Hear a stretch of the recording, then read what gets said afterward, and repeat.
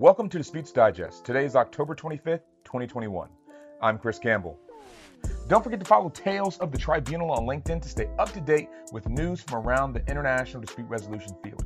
If you haven't already, take a moment to share the show with a friend or colleague. And if you have any feedback for the show, drop us a line at talesofthetribunal@gmail.com. And you already know the drill. Don't forget to leave us a review. It helps other people find the show. And what do you think of these Monday shows? We've been playing around with changing up the days by which we offer the episodes. We've gone from Thursdays to Fridays, now to Mondays. What do you think? We're trying to see, when do you want to see your content? Are you too busy on a Monday, too busy on a Friday? We want to see how to best engage with you. So let's get into it for this week. This week, we begin with the news, and let's kick off the conversation with two investor-state dispute resolution-related stories. First, let's talk free trade agreements, as back on October 20th, the governments of the United Kingdom and New Zealand reached an agreement in principle on the key elements of a new, quote, high-quality, comprehensive, and progressive free trade agreement, end quote. The parties had been negotiating since June of 2020 and took some 5 negotiation rounds to reach a consensus. A major point of interest in the talks was the inclusion or exclusion of ISDS provisions, Investor State Dispute Settlement. In particular, New Zealand's Prime Minister, Jacinda Ardern, has previously described the ISDS process as, quote, conferring greater rights on multinational companies investing in New Zealand than a New Zealand company has, end quote, which has led to New Zealand taking an anti-ISDS posture in many of its trade negotiations. New Zealand's commitment to this principle resulted in an absence of any ISDS provisions in the agreement, and instead the two countries agreeing to, in principle, an effective and timely dispute settlement processes to promptly progress to an arbitration in the unlikely event that it is required. Without any greater specification or comment on this topic other than a reference and deference to the dispute resolution mechanisms in the Trans-Pacific Partnership, which is a somewhat ambiguous position, given that the UK and New Zealand have also agreed that the ISDS provisions of the TPP will not apply if the UK should sign on to that treaty. Observers should also note that this commitment against ISDS by New Zealand is in line with the multilateral approach and position shared by several other states, including Australia, Brunei, Malaysia, Peru, and Vietnam. This agreement makes New Zealand just the second country to sign a free trade agreement with the UK since Brexit. Finally, this agreement in principle does not create any legally binding obligations, but sets the stage for a more formalized agreement to be in place over the next year. From there, we head to Ecuador, which is attempting to stave off the enforcement of a 2019 ICSID award, which has issued a decision that would have the South American nation pay some $400 million to Perenco Ecuador Limited. All of this is an unwelcome reception and return for Ecuador, which just earlier this year signed an agreement to return to ISDS procedures under ICSID, following its departure from the regime 10 years earlier. Ecuador's return was part of the greater strategy to increase investment from foreign investors, such investors potentially being persuaded by an investor-state mechanism that would provide arguably predictable and more transparent means of resolving any dispute that might arise in the course of making and recovering their investment. Nevertheless, Perenco has filed an action to enforce the award in U.S. federal courts, which had stayed enforcement until claimant had an opportunity to respond to Ecuador's assertion that the claimant owed taxes to Ecuador, and therefore Ecuador should be allowed to set off that amount from any monies owed before making payment. The claimant argued that these positions were not timely and that under U.S. federal law at 28 U.S.C. section 1650 at Part A prohibited the set-off against ICSID award.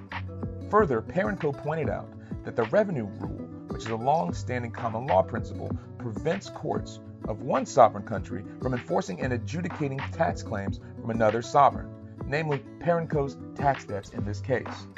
In the end, the U.S. courts will follow the decision of an ad hoc ICSID committee commissioned to review this matter, and which ruled that Ecuador was entitled to set off additional amounts paid that was ordered by the tribunal, ultimately reducing Perenco's claim to about $378 million. What, if anything, happens next will be watched carefully, as this matter has a number of twists and turns that could impact the ISDS.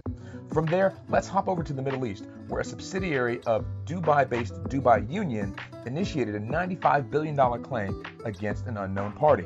The case was first mentioned in May 2020, although the identity of the subsidiary has not been disclosed. Khalifa Hassan Al Hamadi, Union Properties chairman, confirmed that the company had put together a team of experts across a number of jurisdictions and regions to work on the matter, and that it would be a huge win. Were they to be successful, it would be a major victory. This is a developing story with more news to follow in the coming weeks and months as the tribunal makes its decision on a number of issues and is expected to rule by the second quarter of next year. Then, one more piece of news as we look to the UK Supreme Court, which on October 20 delivered its judgment in FS Cairo Nile Plaza LLC versus Brunel. The dispute arose back in 2010 when Lady Brunel and her husband, Sir Ian Brunel, were on holiday in Egypt. The couple stayed at the Four Seasons Cairo and participated in a local tour by car. Unfortunately, there was a car crash during the tour, killing Sir Ian and seriously injuring Lady Brunel. Lady Brunel filed a claim in English court seeking damages in contract and tort. Ultimately, the court was tasked with finding several issues before it. The first issue was whether the Court of Appeals had identified the proper tort gateway. Second, whether the claimant had discharged the burden of establishing each of her claims in a claim in which Egyptian law applies has a reasonable chance of success. And further, were there any implications in applying English versus Egyptian law? With a much longer explanation in tow, the court ruled that in the early stages of litigation, it was not necessary to plead in detail the applicable law of the country where the accident occurred. Further, that there was a presumption that the legal principles at issue would be similar to those of the foreign legal system to that of English law. That presumption was that the absence of evidence to the contrary, foreign law would be presumed to be the same as English law. In a post-Brexit review of the courts, this decision is an important one, highlighting the fact that the UK is not a party to the Lugano Convention, which can have major ramifications. In particular, it means that claimants may be more able to meet the tort gateway test threshold despite the existence of certain preliminary issues as to the jurisdiction, jurisprudence, and scope. We'll include a link to a longer article discussing this matter in the show notes. First, let's look at Texas A&M University School of Law. Even though Texas A&M beat up on my Gamecocks this past week, they have a new program that's exciting and maybe a lot of interest to those of you listening. It's called the ACES program, Accountability, Climate, Equity, and Scholarship Fellows. The ACES program is a 2-year fellowship designed to help early career legal scholars to get training and mentoring necessary to become successful members of the Legal Academy. Applications are due February 1, 2022, and will include a full posting in the show notes. Then, we should mention that there are several counsel positions vacant at the London Court of International Arbitration, all of which are with the casework team. Candidates should have 3 or more years of experience in international arbitration, and applications are due soon. Check out the show notes for a link to the postings. Finally, if maritime arbitration is more your speed, the Chartered Institute of Arbitrators is offering a virtual diploma in international maritime arbitration from 17 November to 23rd February.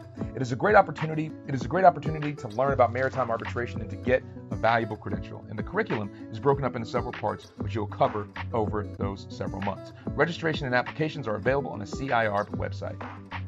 Finally, let's wrap up the week by talking about some events. First up, the ICC hosts its Croatia Online Conference on Social Responsibility and Marketing, which consists of a couple of panels. The first one will address influence marketing, a rising form of advertising changing the landscape of product and service marketing around the world, which raises a number of regulatory initiatives. The first panel will address influence marketing, a rising form of advertising changing the landscape for product and services marketing around the world, which is raising a number of regulatory. The second panel will explore some of the new emerging environmental claims in the marketplace as the past few years have seen a renewed interest in environmental marketing. This event is aimed at industry leaders and all variety of marketing communication and advertising experts, as well as regulators. We'll include a link in the show notes. Then there is International Law Week 2021 from October 28th to October 30th. There are a number of panels spanning a variety of topics. Examples include traveling judges on international commercial courts, when domestic courts evaluate foreign legal systems, the case for China, debating a WTO TRIPS waiver for COVID, and the geopolitical and economic competition. There will be an assortment of high-level speakers from across the globe, and registration is open now. You might want to take some time and make sure you don't miss out.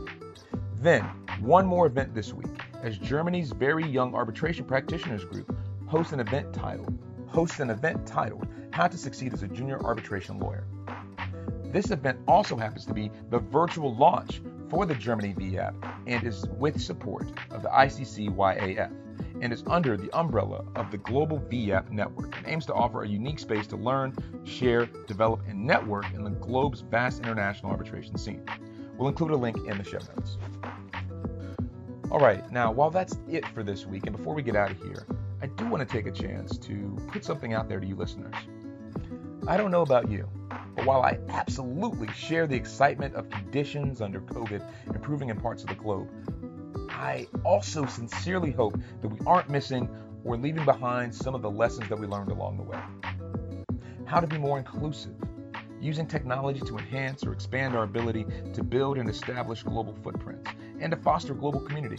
We are slowly seeing the return of in-person events, which, while they are a good thing, and admittedly I know a lot of people are tired of Zoom events, I would also encourage organizers to make sure they aren't forgetting to include digital options. You never know who might turn up if they have the opportunity. In any case, that's it for Disputes Digest. Don't forget to follow Tales of the Tribunal on LinkedIn and drop us a line at talesofthetribunal@gmail.com if you have comments or feedback. Until next week, this has been Disputes Digest by Tales of the Tribunal. None of the views shared today or in any episode of Disputes Digest is presented as legal advice nor advice of any kind. No compensation was provided to any organization or party for their inclusion on the show, nor do any of the statements made represent any particular organization, legal position, or viewpoint. All interviewees or organizations included appear on an arm's length basis, and their appearance should not be construed as any bias or preferred affiliation with the host or host's employer. All rights reserved.